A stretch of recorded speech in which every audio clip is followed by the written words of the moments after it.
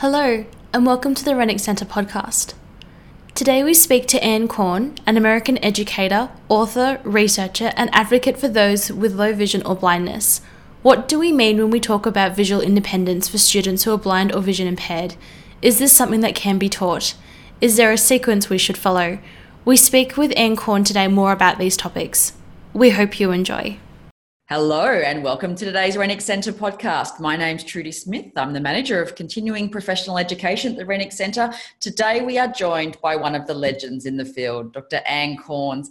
Anne, can you please tell us a little bit about yourself? Sure. I live in Austin, Texas, but I'm originally a New Yorker. Grew up in New York City. I taught kids with visual impairments in Illinois, in the state of Illinois, and then back in New York City. And then after teaching children, I went back for my degree and was a professor at the University of Texas at Austin and later at Vanderbilt University. And that's where I retired from. So now I'm back in Austin and I am enjoying retirement. Well, speaking of retirement, because you're still so involved. It's amazing the work that you're doing. And we're talking today about visual independence. So talk to us about how and why you came to think of visual independence, sort of in a progression of steps. Well, one thing I didn't mention is that I have a visual impairment and I have low vision. And I think my beginning thinking about this was way back in the 1960s when I was in 8th grade. And I remember bringing in my eye report to the teacher. We had to do it each year. And she looked at me very sternly and she said, "No, this isn't yours. That must be a mistake." And I looked at it and I said, "Yes, that's mine." And she said, "No." And she referred to one of the other students, Mary. And she said, "Mary has that kind of vision, not you." And I had to get my mother to write a letter. My vision. So it was a question, why is it that we have the same acuity, but we function differently? When I became a professional, everyone seemed to focus on visual acuity. And it reminded me of that day with the eye report. In 1981, I was still curious about why some kids were functioning in different ways than others when the visual acuity was the major emphasis. And so I pulled together a theoretical model of visual functioning because it was my way in part of explaining the differences in how children use their vision. So for example, if someone has, let's say, visual acuity of, you use metric, right? We do. 660. And they are having trouble reading indoors. If you take them outside, they might be able to read something. But then again, if it's someone with photophobia, they do better indoors. Sure. So that really hit me. And they could both come out with the same acuity.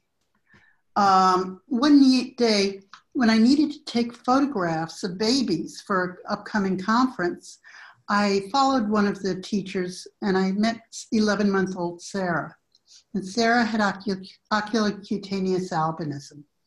And I was only there for taking pictures, so I was keeping quiet, but I noticed she wasn't using her vision. I also noticed that her mother was putting all the toys in her hands and also food. And basically, why would she use vision? Mom said, we were at the ophthalmologist's office, and he said her vision is probably somewhere between 20/60 and 2200, which would be in metric up to 660. Sure. Yes? Quite significant, okay. Yeah. Okay, and the teacher looked at me like, would you take this? And so I started to help the mom understand what those numbers actually meant. And I started to talk about the things that little Sarah could probably see. And I remember the mother saying to me, okay, if I'm going to teach her how to use her vision, what's the first step? Sure. And that's how I got to thinking about this. Great. And such a journey along here. So what are these steps? Can you explain what's involved? Yeah, I don't know whether they're steps or concepts, and I think they're more written for adults, for the adults around the child, to make sure that they're providing the opportunities for a child to learn to use their functional vision. So the first one is visual reach. And this refers to what you see when your eyes are open with standard glasses or contacts or whatever the child is wearing. And in visual reach, you have to know that an object exists and where it is. So you can know that from just opening your eyes and noticing as others would, or from what you hear and then direct your eyes. Or it could be someone directing your gaze, saying, look to the left. So the child knows that an object exists. Sure. They also need to know at what distance it is, and also be aware of things that are happening in the periphery. You also want to know what they are attending to. So let me give you an example. Mm-hmm. I was talking with a parents group, and the parent of a 4-year-old was talking about how she and her 4-year-old daughter were in the car, and she started to tear up. And she said that she recalled doing the same trip with her 7-year-old son who has normal vision, and how they enjoyed looking at the horses, and they enjoyed looking in the distance and finding the different animals and different kinds of trees and so on. And she realized she can't do that with her 4-year-old daughter. Right. Well, I knew the child, and I knew what she could probably see in the distance. And I tried to explain to her, well, she's not going to know that object out there is a horse unless you direct her gaze. Moving up to teenagers, we do a pre-driver awareness at the Texas School for the Blind and Visually Impaired, where kids are given the pre-driver awareness introduction. And it isn't a whole course, it's just if you are thinking about becoming a low vision driver. And a lot of those kids have never attended to the periphery. And that is not going to help them to become a safe driver. So we see some of these skills of not attending to what is out there on their own. So in visual reach, they have to be able to interpret what is seen and also make a decision. Do I respond to the object or not in a timely manner? The second step is extending visual reach. And this is when you're using a behavior or using a device in order to improve your functional vision. So it could be a child gets closer to an object or tilts ahead, such as using the null point with nystagmus, or it could be just moving your whole body. So you're outside and you want to read a street sign, but it's a sunny day and you need better contrast. You move to the sunny side of the sign. So here a child needs to be curious about an object, understand that others can see something they cannot. Because if they don't know that, they're not going to take the action in order to get the information. They have to have the skills to take the action, and they have to be able to do it unaided, or they have to be able to have the skills to use a device, whether it's an iPad, a handheld monocular, a handheld magnifier. They need to have those skills and also the willingness to let others see their action or use of a device. The third step is visual efficiency, and this is about how well a child uses his or her vision. Once a child is aware of and can attend to objects with either innate or learned skills, they then have to learn how to use the vision in an efficient manner. So it could be that they may not see the details of certain letters, but they're able to read, or they may see the letters and learn how to read faster and improve their sense of functional vision at that point. Here you're going to help children with unaided vision be able to use the cues, such as noticing that a broken shadow is, that there's going to be a change in the surface, a strategy such as using eye movements to deal with a restricted visual field, or using an optical or electronic device. Lastly, we have visual independence, and this is the extent to which a child uses or plans to use vision to execute a task. So this is when a child may say, no, I just want someone else to read it to me. Or they may say, I'd like to be able to do it myself. And I've counseled many, many kids who are habitually letting others do for them. And let me give you an example. I was talking with a 14-year-old who was not doing very much. She let other people do for her.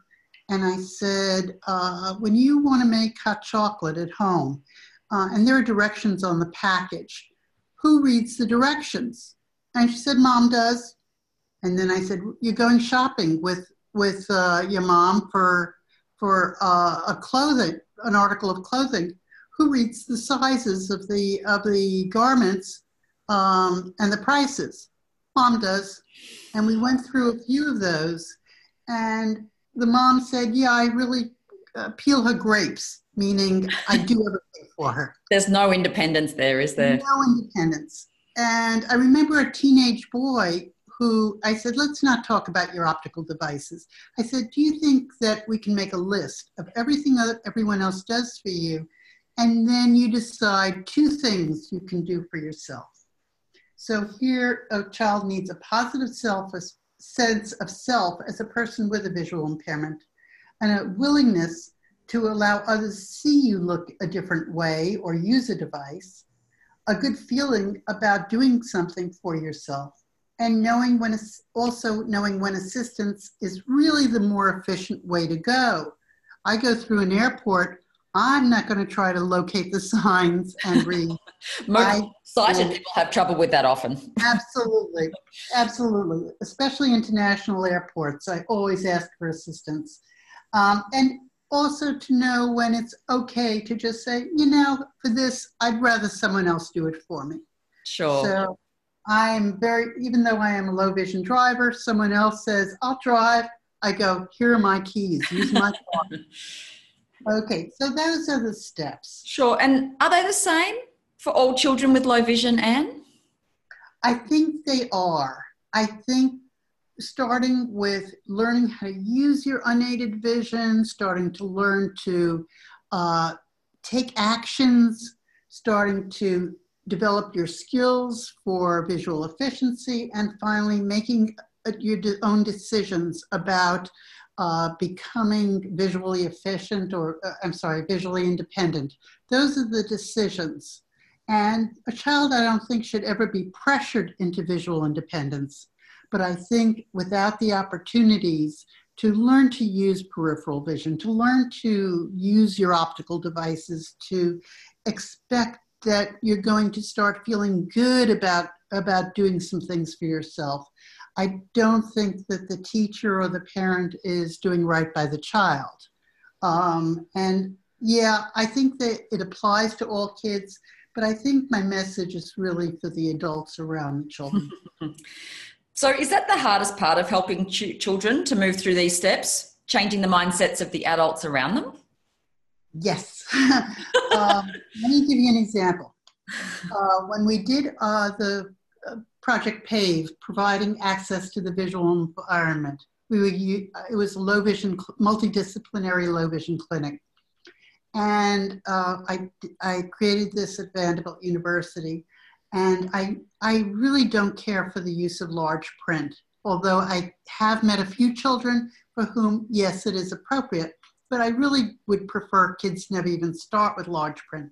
But I said to the teachers, we had 4 full-time teachers traveling to see the kids in schools and homes. And I said, don't suggest that their schools take away large print. leave it there. Let's see what happens. And sure enough, the kids started to let the large print go. Mm-hmm. And part of it was because they were receiving the support. It was okay to find another way and to show them why other ways could be more efficient. And the kids didn't want to use a large print anyway. So yeah, I think it's the hardest part is the adults. And I can't say the teenagers are easy to work with, but they sure are my favorite. Is that the nature of being a teenager? Absolutely. And I love talking with the teenagers. It's when they are really starting to make some lifelong decisions about the significance that having low vision is going to have in their lives. Is it going to be the thing that defines them, or is it just something that's going to become a part of their everyday life like anyone else's? And we're going to share more information. You've written an article that we're going to attach to the podcast notes so that people can read a little bit more about this as well. This has been fascinating, and I'm sure there are lots of people thinking differently now about how they're going to support students. Thank you so much for your time today. You're very, very welcome. A big thank you to Anne for taking the time to speak with us on the podcast this week. The article she has written and mentioned within the podcast has been linked within the podcast description for you to engage with.